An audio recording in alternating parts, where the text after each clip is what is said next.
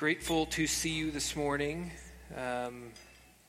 especially if you're new. If you're new with us, we're grateful that you're here. Just want to share a couple of things as we kind of get our offering going around the room. So we're going to take our offering, and if this is something you want to be a part of, you are more than welcome. That's how many of us worship just in our gifts and are just so grateful for what God has given us. So a couple of quick things to share with you. A number of us got a chance to run or walk or make it through the Global 6K yesterday in Arvada, which was really, really fun. Yeah, for some of us that did that. Listen, it was great to be a part of it. It's an international event, and one of the things that was pretty fun is our first time ever we've done it in Arvada. And so a number of churches got together and we raised, I think, over $14,000 for clean water, which was really cool. Yeah, absolutely. So next year, for those of you, listen, this big tub ran the whole thing, okay? So some of you are like, well, if he ran it, yeah, you can run it too. Although at the end, I'm running next to Sarah, and at the end, she starts talking to me. Like she's like, well, what's the sermon on tomorrow? And I'm like, Jesus. I'm just like barely making it. So, but I made it. And so you guys can make it. So next year, run with us. It would be awesome. We're going to have a baptism coming up. And we would love to know if you're interested in being baptized. Maybe you've come to a faith in Jesus this year. You've been around our community. You've listened. You've asked questions. Maybe you're wrestling. Maybe you're at the point where you're even wrestling right now. We would love to have a conversation with you. Baptism is one of the ways that for millennia the church has invited people into a faith with Jesus, invited people into a community of Jesus followers. And we would love to do that with you in June. And we're going to do it here.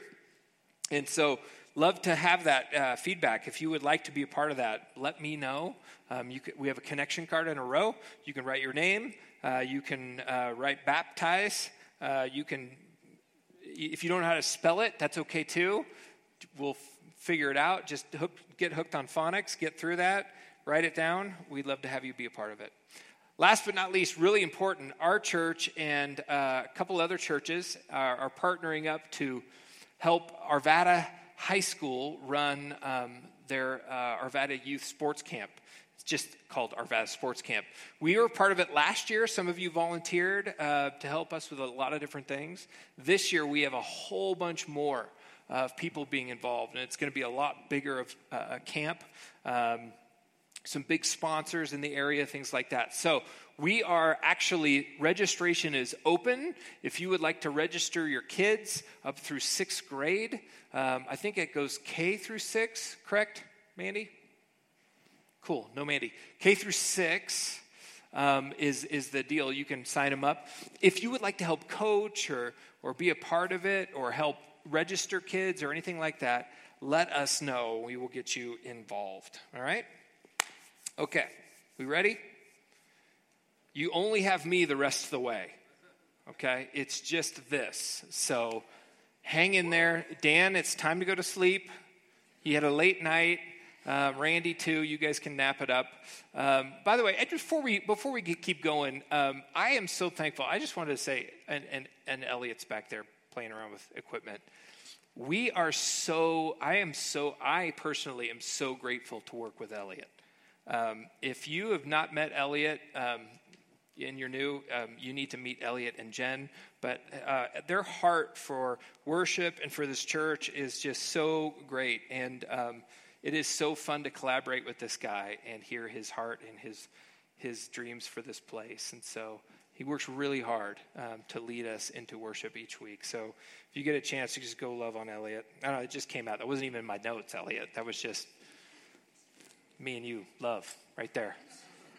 All right, get your Bibles out or your phones or your lazy eyes on the screen because we are going to look at Luke chapter 10. We're in a series called Eating with Jesus. If you're just joining us, basically what we've been talking about since about Mid-March is all the stories in Scripture, especially around Jesus, that have to do with food. And we like food. And we love Jesus. And so it's interesting. It's a really cool match, right? First, we started talking about Jesus and his meals with people who were far from God, who were far from like church people, right? These were tax collectors and sinners. When we talked about what it looks like for us to eat together as a community, that basically the early church was around the table and we actually ate together. Some of you were with us for that. Dan talked about life celebration and the calendar and all these different ways we actually eat together and mourn and celebrate with each other in light of life and everything that life shows us. Last week we talked about joy. We talked about celebration. We talked about Thanksgiving. We talked about as a church, as a community, we should be the ones that celebrate the most in the world. Well, today we're going to be talking about what it looks like to be intentional neighbors. And what's interesting is I find that in our day and age right now, there's just seems to be huge divides between people. I don't know if you've noticed, but it just seems like for me, and I'm not old, but I'm also not young. Thank you, everybody. It seems like people are getting more and more disconnected, more tribal, more split apart, whether it be progressive or conservative, Democrat, Republican, urban, rural, rich, poor, West Coast, East Coast, and everybody in between. Okay? Racial, ethnic divides seem to be bigger, not less. Disagreements on things like immigration, vaccination, taxation. Everybody's got their thing. And everybody's vocal about it. And everybody seems more divided than ever before. So I started thinking to myself, is there a practice from Jesus that would help bridge the gap and heal those divides? Is there something in the life of Jesus that's there to tear down the barriers between people, what the New Testament writers actually call the wall of hostility? Is there something? And I believe there is. And I believe it has a lot to do with intentionality. Listen to this well-known story from Jesus. On one occasion, an expert in the law stood up to test Jesus, which is never, ever, ever a good idea. "Teacher," he asked, "what must I do to inherit eternal life?" And in his question here, he's trying to test Jesus. He's trying to see if Jesus passes the test. "What is written in the law?" he replied. "How do you read it?" Basically, how do you interpret it? He answered, "Love the Lord your God with all your heart, with all your soul, with all your strength, and with all your mind, and love your neighbor as yourself." And this is a very famous Jewish prayer called the Shema. And Jews, practicing faithful Jewish people in Jesus' day, would pray this prayer 3 times a day. And so what this person is doing is just saying this encapsulates what it looks like to be a faithful Jewish person. Jesus says, "You have answered correctly. Do this and you will live. Love God with every square inch of your being. Love your neighbor as yourself. You will experience life as it was intended, life to the full." But he wanted to justify himself. So he asked Jesus, "And who is my neighbor?" This is the interesting turning point to the story. The question laid on the table to Jesus is, who is my neighbor? So keep that in mind as we go through the rest of this, because Jesus is actually going to lay out what a neighbor looks like.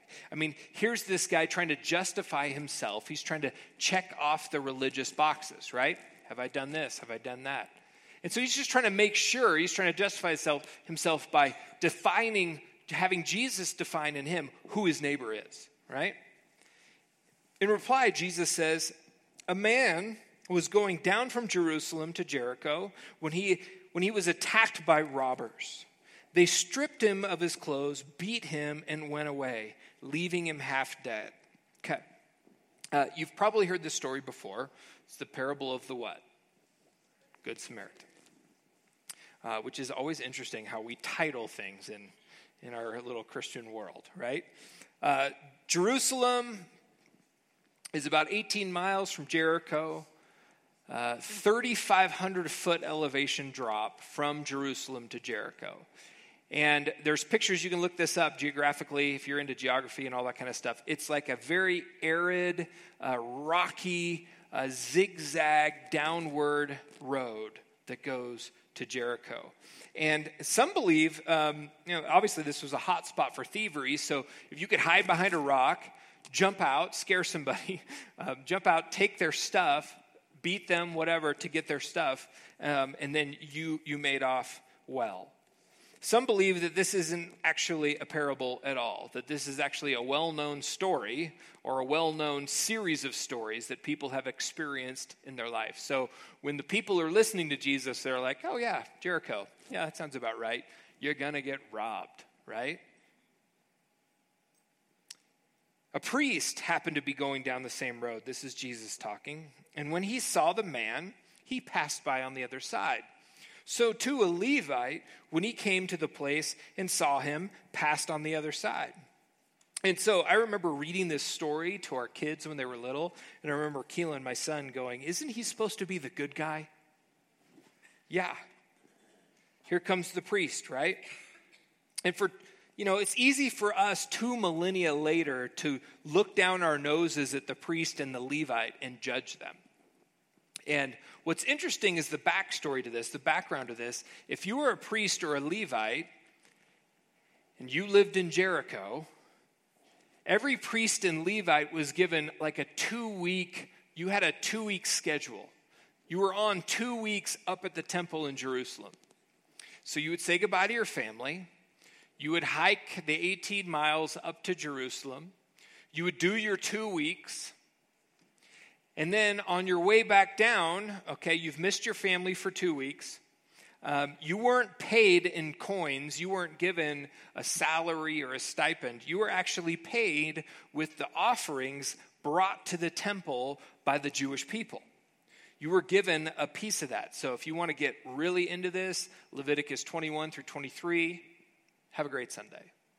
But the point is that you were given an animal, or you were given food or offering or meat offering or whatever that you're carrying with you from Jerusalem back down to Jericho. So, here's the key. You see someone who's hurt and bleeding. You're a priest or a Levite. This is food from the temple. If any of this food comes into contact with anything that is unclean, what do you have to do with it? To throw it away. So, priest and Levite, cruising back down, missed their family for 2 weeks, sacrificial food with them, and they walk around. It's kind of like, okay, didn't see it. And then there's the right? Like maybe this is a trap. Maybe somebody else is going to jump out and get me. So put your head down, keep going. But a Samaritan, here's how the story twists. But a Samaritan, as he traveled, came to where the man was. And when he saw him, he took pity on him. He went to him and bandaged his wounds, pouring on oil and wine, which is very expensive. Then he put the man on his own donkey, brought him to an inn, and took care of him. The next day he took out 2 denarii, which is a lot of money, and gave them to the innkeeper, saying, look after him, and when I return, I will reimburse you for any extra expense you may have. So this is the huge twist in this story. Because if you were a Jewish person and you were hearing Jesus talk about a priest and a Levite, what would come next in the story would be the Jewish layperson. It would be the trifecta of temple help. The trifecta of the Jewish community was the priest, the Levite, and the Jewish layperson, which would be somebody who was of high standing in the community that people all trusted, but who weren't from the tribe of Levi. And they would actually assist in a lot of things that had to do with the people and their worship.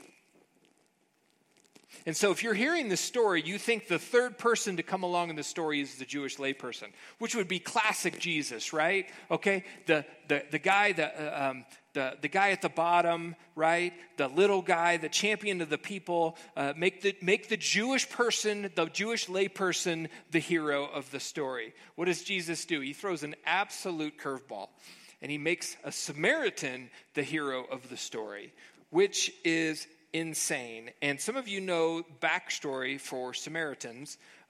Actually, if you were a Jewish person and you were hearing this story, your first thought in your head was, the guy probably got jumped by a Samaritan. He was probably the perpetrator. But backstory is there's a long-standing racial tension between Jewish people and the Samaritan people.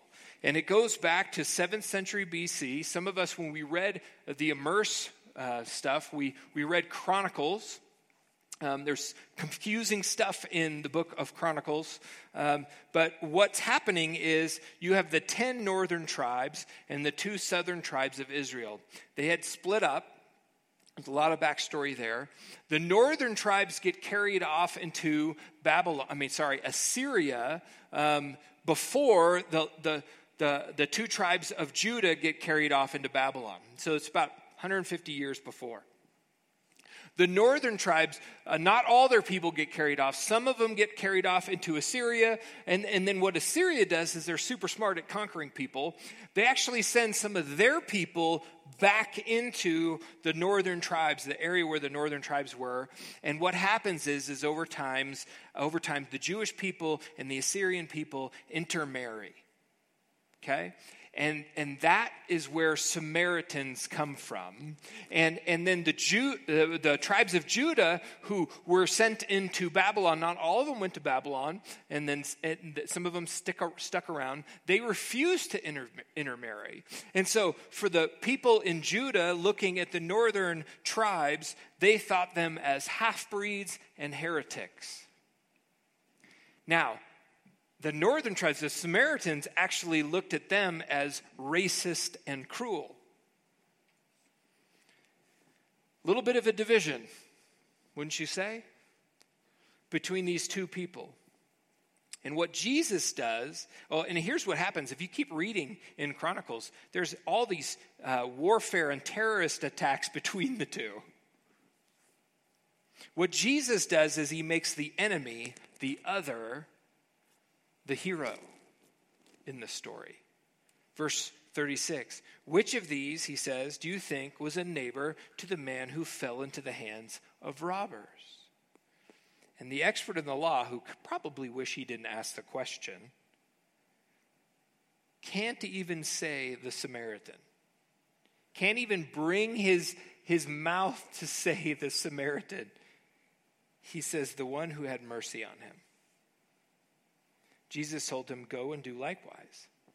Now, it's interesting. You've heard this story before, but I think it's a really interesting jump-off point for us this morning, because 2 things I think Jesus does here.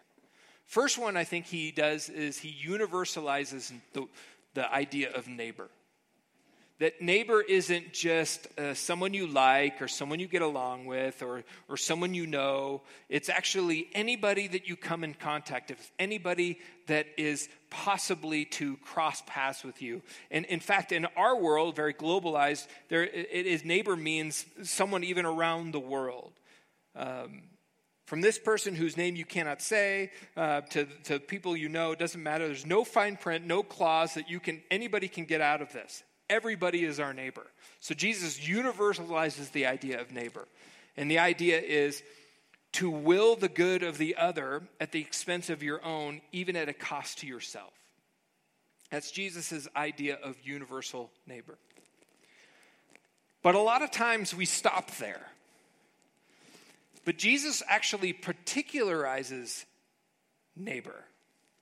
And the danger is to just universalize neighbor, you make it kind of vague and you skip over the literal meaning and you just kind of like, yeah, you should love your neighbor. But what if Jesus actually meant your literal, actual neighbor? Like your physical neighbor. Like maybe even the neighbor of your cubicle at work. Or your neighbor at your house, to your right or to your left or across the street. Or maybe the neighbor that you meet, you're standing there at your kid's soccer game and you're always standing by somebody. Neighbor. Maybe it's someone that comes to mind right now. Maybe it's a circle. When you widen your circle, you get to see how many neighbors you actually have. Look what Luke does next in the story, though, because we usually read to this point, and that's it. We do that because some brilliant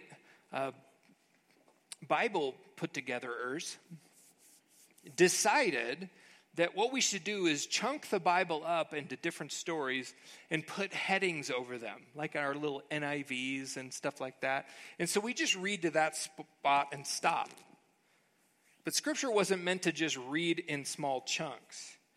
The next verse after the story reads this: As Jesus and his disciples were on their way, he came to a village where a woman named Martha opened her home to him. Now, what's interesting here is this. That's a great story. We're going to stop there, and that's a great story. This is Luke's literary link. This is Luke being really, really intentional about how he's laying out the life of Jesus. He goes from Jesus telling the story of a traveler on a road who experiences hospitality from a stranger to going to Jesus being on the road and experiencing hospitality from Martha. And what's so interesting is about the road, we read the road, the word the road, and then it says on their way. It's actually the same word, hadas. And opened her home to him was the final thing we read there. Luke ties three things together. He ties love of neighbor. He ties the person right in front of you. And he ties hospitality all together. Ties all three of those ideas together. So my question to us this morning, what if we were to recapture our homes as a tangible outpost for the kingdom? Like, what if we looked at our tables as a tool of love and service for our actual, literal neighbors? And we talked about this a number of weeks ago. This is a little bit more like part 2 of what we talked about at the beginning of this series. But this idea of a home is a man's castle, or is whatever, I don't know what the phrase is. That idea of our homes end up being like retreats and castles where we hide out from the world, right? Where we lock ourselves in and escape all the stuff going on in our lives, in our world, and we can just kind of let our hair down and throw some sweatpants on and relax, right? That's how we look at our homes. The problem is I don't think us as followers of Jesus look at our homes any different than anybody else in the world does. And I think that's a problem. At the beginning of this year, we talked about what it looks like to be a creative minority. And I think this is an area where we need to recapture what it looks like to be followers of Jesus in a time that's very divisive, in a world that is very intense, and with this pull in our lives to want to lock the door, right? Castle up, hold up in our houses, recharge, and then run back out into the world the next day. See, we've learned that this idea of being a missionary means to go somewhere, right? To go out, to go somewhere outside of our homes, and that the idea of being a missionary is not in and through our homes. And we may not have people on our way to work that have been beaten and robbed, and they're bleeding out. But we have people in our world that are bleeding out, emotionally and spiritually and lonely. People who really on the outside look like they have their act together, but in the inside are broken and hurting and lonely and alienated. I love the line from the Psalms, and it's just been rattling around in my head this whole series. And this line goes, "He sets the solitary in families." This idea that God is wanting to put people who are on their own, he wants to place them with families. John Tyson, who was, he's a writer, and some of the thinking behind even our Creative Minority series that we did at the beginning of the year, he wrote this in a book called Sacred Roots, which is about the church. He said, "What would the church look like if we chose to buy homes in the same streets and subdivisions, the same buildings and blocks, the same suburbs and sections? What would our love look like if it showed up dozens of times a week in small but profound ways? Meals cooked, prayers prayed, songs sung, scripture studied, games played, parties thrown, tears shed, reconciliation practice, resources given. What if we stopped attending community groups and became groups of communities? What if our homes stopped being places where we hid from the world, but havens to which the world comes for healing?" Like, what if we actually changed our mindset on our homes and our tables? Another writer who's been messing with us a lot, some of you have actually picked up her book. This is Rosaria Butterfield. She wrote this: "Those who live out radically ordinary hospitality see their homes not as theirs at all, but as God's gift to use for the furtherance of his kingdom. They open doors. They seek out the underprivileged. They know that the gospel comes with a house key." Question is, do we see our homes like that? Do you see, honestly, I mean, this isn't a guilt trip. Have you, like I have, been pulled into this idea, this inertia that, oh, this is my home, this is where I go to relax, this is where I can let my hair down, this is how I can be real? Do you see your home as your home? Or do you see it as a gift to steward and entrust? It's entrusted to you as a steward, and it's not yours. Is your door, metaphorically locked, or is it unlocked? Right? Is your table open, or is it closed? Because there's no better way, in my opinion, you're probably outside. You've probably seen your neighbors again. They're all like, "Oh yeah, I remember you," We lost touch last October. And everybody's outside and they're mowing lawns and they're going for walks and things like that. There's no better place to begin to apprentice Jesus than around your table this summer. There's no better place to see Jesus' work Jesus at work than inviting people into your world.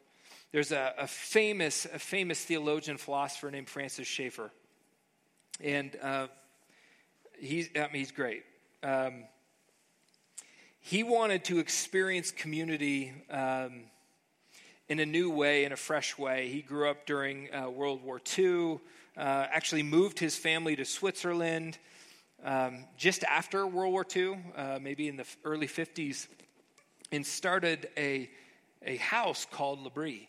And this was a place where travelers could come and stay and discuss philosophy and religious beliefs and things like that. And he just opened his home for anybody coming through and traveling through. And this idea kind of picked up steam, and a number of L'Abri houses started and spread all over the world. And here's what he wrote. He actually wrote this as advice to a friend who was thinking about starting up a house. He says, don't start with a big program. Don't suddenly think that you can add to your church budget and begin. Start personally and start in your home. I dare you. I dare you in the name of Jesus Christ. I love that. I'm going to start saying that more often. Do what I am going to suggest. Begin by opening up your home for community. There is not a place in God's world where there are no people who will come and share a home as long as it is a real home. I love that. He's just like, I dare you. And so here's the thing. I want us to dream a little bit today.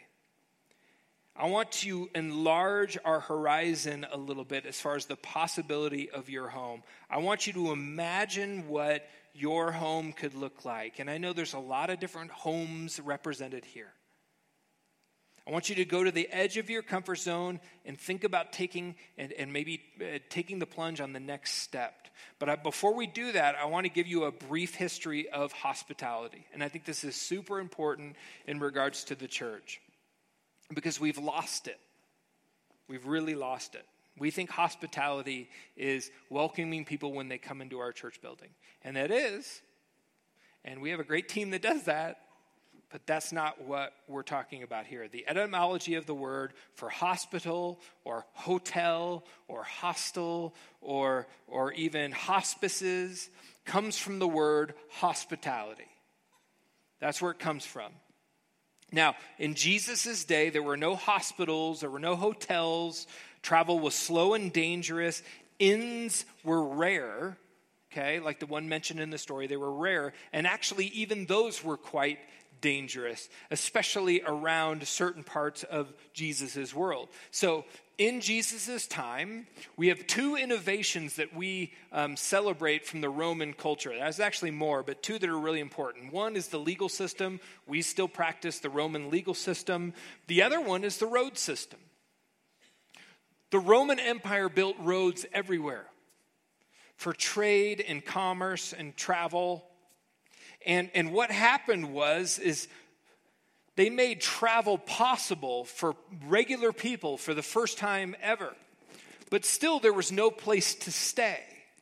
There was no place to stop along the journey. And so what happened is we learn from history, we learn from archaeology, we learn from sociologists that followers of Jesus actually stepped in to fill the void for the traveling world. John Chrysostom, Bishop of Constantinople, he actually made a charge to his church. Listen to this. This is great. He says, make for yourselves a guest chamber in your own house. Like, he was the leading proponent for a guest room.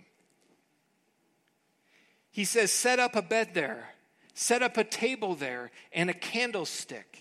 Have a room to which Christ may come, saying, this is Christ's room. And what he did is he set this charge to all of his church, and the practice became known as a Christ room. And people would actually spend extra money building their house. They would spend more time and more effort building an extra room onto their house called a Christ room for people to come through. Now, Constantinople is now what city? It's Istanbul. And if you're familiar with geography, Istanbul is the gateway between East and West. So many travelers came through Constantinople. And so the Christ room idea really took off. I mean, it was the first Airbnb, really. Free Airbnb, right? This actually took off all the way through. There's so much history to this, but even as recently as Dorothy Day and the Catholic Workers Movement, I don't know if you guys remember any of that stuff, but they actually started homes of hospitality in the last few centuries. We've seen that. So for hundreds of years, followers of Jesus made this a priority to actually have a guest room for travelers in their home. Then there's this famous quote in 362 by Emperor Julian, who was not a follower of Jesus, who actually complained to his friend in a letter about the atheists. And the atheists were followers of Jesus. Why were they called atheists? Because they didn't worship the Roman pantheon of gods, so they were called atheists. He said in his letter about these atheists that their hospitality is winning over the empire. And he calls on his friend to get the priests of all the pagan temples to do the same, to imitate the followers of Jesus. I don't think that happens a whole lot anymore. In 317 AD, Basil, he was a bishop. He founded the first hospital in response to a severe famine that took place. And at his eulogy, they called the hospital, listen, a storehouse of piety. And then pretty soon, the monastery idea popped up. It was this new, innovative idea called a monastery, right? And a monastery, what do you think of when you think of monastery? You think of people what? What do you hear? Buddhist? Monks, right? And you think of kind of cloistered, kind of set apart, hiding away. Actually, monasteries were not meant to be a hideout or a hideaway. They were actually on the edge. They were on an outpost. They were the outpost. They were past where the gospel was. They would put a monastery. And at the monastery, they would put followers of Jesus who did two things. One, they communicated the gospel. They did all that kind of stuff too. But they also were like the access point between culture, right, and the spiritual disciplines. The water wheel was invented at a monastery. Beer was invented. You guys were like, that's better than the water wheel. And it was the center of cultural influence on one side, and on the other side, it was also the center of the spiritual disciplines, and it was the collision of these two worlds, right? And then it came out of the monastery system was hospitals, caring for the traveler and the poor and the sick. And not until the 14th and 15th century do we have hospitals being run by the city in which the hospitals were in.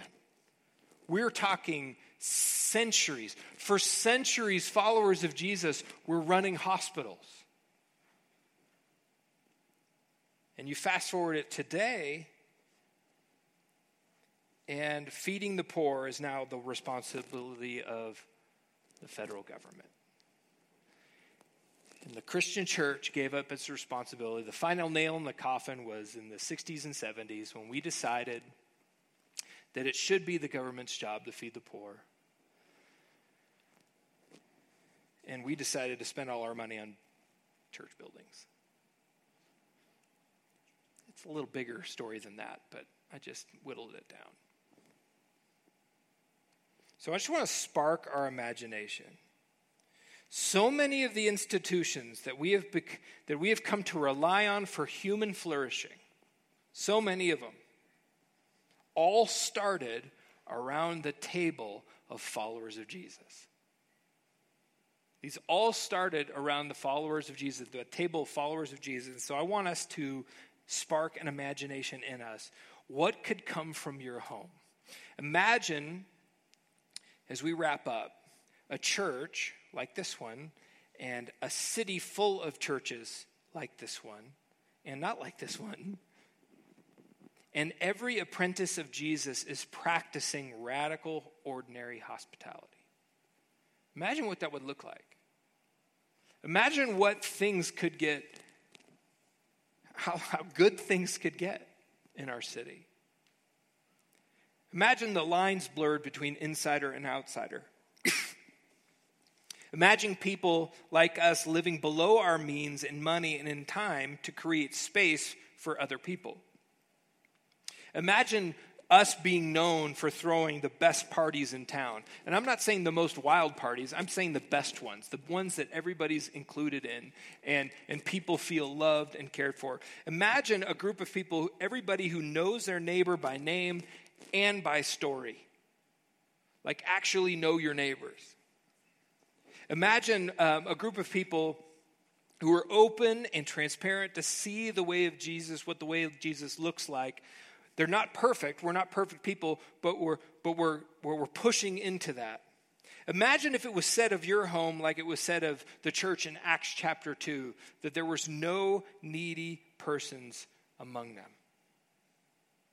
That kind of an idea. Some of you are like, that sounds like a pipe dream, Ryan. Sounds like a utopia that you're trying to get to. But remember, we live in the intersection of two worlds. We talked about this on Easter. The world that is dying away and the world that is breaking in. Okay?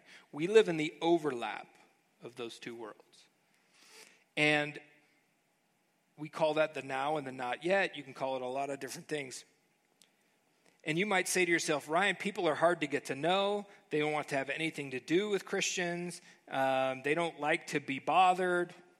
I get all of that. And yet our call is to move the kingdom forward one meal at a time. Like that is like our push and our call. And so what we're going to do, here's what I would love to see. I would love for us to get intentional as a church this summer. It is May. It is the beginning of May. What if by the end of August or September, okay, you practiced this somehow, some way, with your family, with your neighborhood? Some of you are like, wait, I'm out. I live by myself. Nope, you're not out. Wait a second, I live in my mom's basement. Nope, you're not out. I don't know how to cook anything. YouTube, right? We talked about this before. Learn one meal. But what I want to do is I actually want you to get your head wrapped around your neighborhood really quick. Some friends of mine, Jay Pathak and Dave Runyon, wrote a book called The Art of Neighboring. We've talked about it before. If you've never read that book, or if you're interested in diving in deeper, I would encourage you to pick that book up. But basically, what I've given you on your chair is a magnet. Everybody got that magnet? And so what this looks like is on a typical regular city house block, you have people to your right and to your left. You have people to across the street and down the corner and around behind you. The hope is that you would start by, can you fill this out with people's names? Like, can you put the actual names of your neighbor, first names, not the nickname you gave them. Don't do that. And I'm saying that to myself as I give nicknames. Can you put names in those? I mean, can you do it? Funny story, we have new neighbors behind us as of new, like 2 years ago. And when we first met them, he's from New Zealand. And I really thought his name was Ian. Turns out I was so wrong. His name was Glenn. But the way he says it sounds like Ian. So I called him Ian for a while. Anyhow. Do you know their neighbor? Do you know their names? You're like, well, I'm in a condo, so this doesn't, you get it. Literalists. Do you know their names? And some of you are patting yourself on the back right now, and you're like, yeah, I do. All right, well, let's take it a step further. Do you know anything else about them? Like literally anything. Besides what you don't like. About how fast they drive down the street, or if they don't take care of their lawn, or anything like that. You know anything else about your neighbor? My hope is that this isn't to throw heaps of guilt and shame on you, but it's to inspire to move out in intentionality. Because there are real people living around you. And some of them might be bleeding out relationally. And they may need you. They may not need you. They may need to know that you need them. These guys, Dave and Jay, were actually talking the other day about one of the things they learned about connecting with your neighbor is to need them. Not for them to need you, but you to need them. Like, hey, I saw how you did that in your yard, or I saw you working on your car. Or can you help me with something? Like, what does that look like? I mean, the point is I want us to have an intentionality around our homes. They're not castles. They're outposts. And so, really quick, we're going to do a little whiteboard exercise about what could be. I threw these ideas up here. You might think they're weird. Cue ideas. There it is. Number 1, meet your neighbors. Some of you got to start there. You literally make a lot of cookies and go make it happen, okay? Invite eight of your neighbors over sometime this summer. Do a block party. Do a little barbecue. Or throw a block party. In Arvada, here's how important this is to the Arvada City Council. They actually have a block party trailer that you can rent, and they will give you money to buy meat and food to throw a block party in your neighborhood. You just have to reserve it on the city's website. Redo your budget and your schedule. Make sure that your budget and your schedule reflect the intentionality of having neighbors over or being around this summer. Some of you may create a Christ room in your home.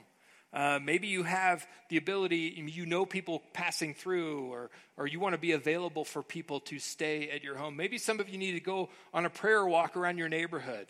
Holiday parties are huge. We've got a few of those coming up. Memorial Day, my birthday, and 4th of July. Have a neighbor night. I heard this the other day, front porch happy hour. I think you guys were telling, Sarah and Ruben, they know people. I don't know how they are connected with them, but this guy would have a cooler of soda on his porch. And everybody knew on Friday night, he would be out on his front porch, and you could just pop over for a cold one. Bring back the Sunday dinner. Anybody grow up doing a Sunday dinner, right? Like 3 or 4 of you can bring it back. Just like this is what we're going to do every Sunday. We're going to have a big dinner together. And we're going to invite people to that. Sports, book club, cooking group.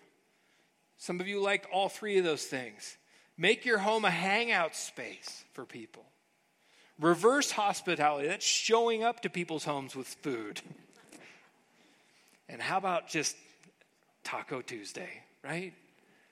Just like, what would it look like to be creative and be intentional? And I'm wondering what kind of stories we could share. It's May 5th, people.